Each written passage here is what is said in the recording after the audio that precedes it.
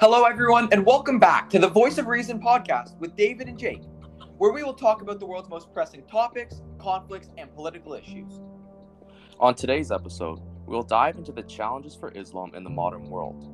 The challenges for the Islamic community in the modern world are very real, and the promotion of hate and hostility towards Islam and its followers as a whole is quite concerning.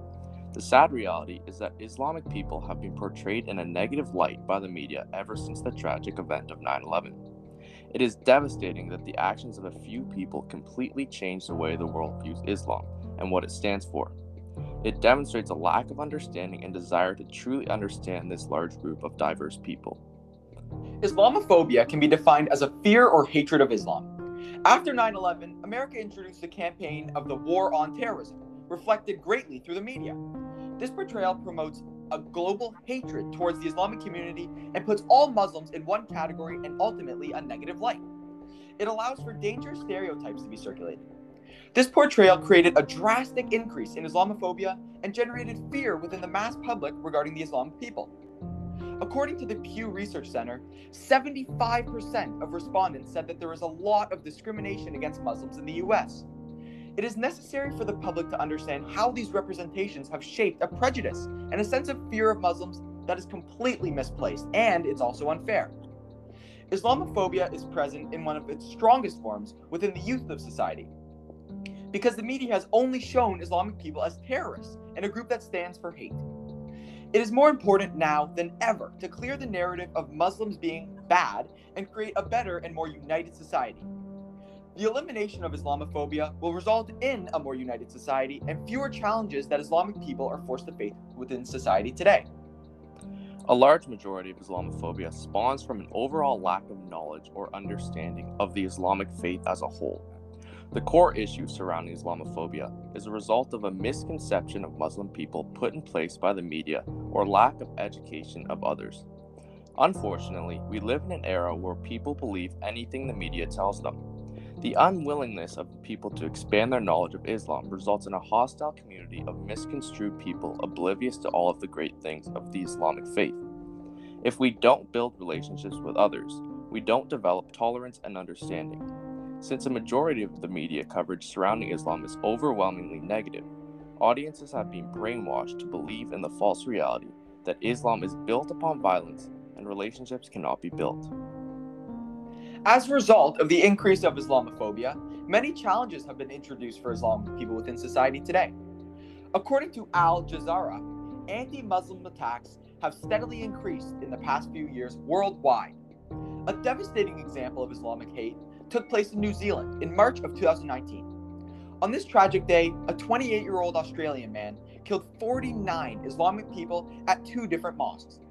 This tragic event demonstrates the hate that some in society hold against Islam. It is possible that these hateful acts are born out of fear and a lack of understanding. With this being the case, it must become a priority to change the narrative and educate those who do not understand the traditional values of Islamic faith. It is crucial that society develops the understanding that the actions of a few do not illustrate the beliefs and perspectives of an entire group. The abusive and violent forms of Islamophobia are shown in many different ways throughout our world. It has created unsafe and challenging environments for all Islamic people. The hate spans the physical, emotional, and social challenges that Muslim people are forced to live with every day. Acts of hate range from the head coverings being pulled off, taunting, name-calling, being given dirty looks, or even not being considered for a job based on Islamic faith. The Islamic community is also being mistreated and discriminated against through the eyes of the government. Research from 2017 states that 3/4 of the respondents said Trump is unfriendly towards the Muslims in the US, and 65% disapprove of what he's doing in office. As a result of the fear-induced media representation of Muslims, Islamophobia has taken many different forms throughout the last decade.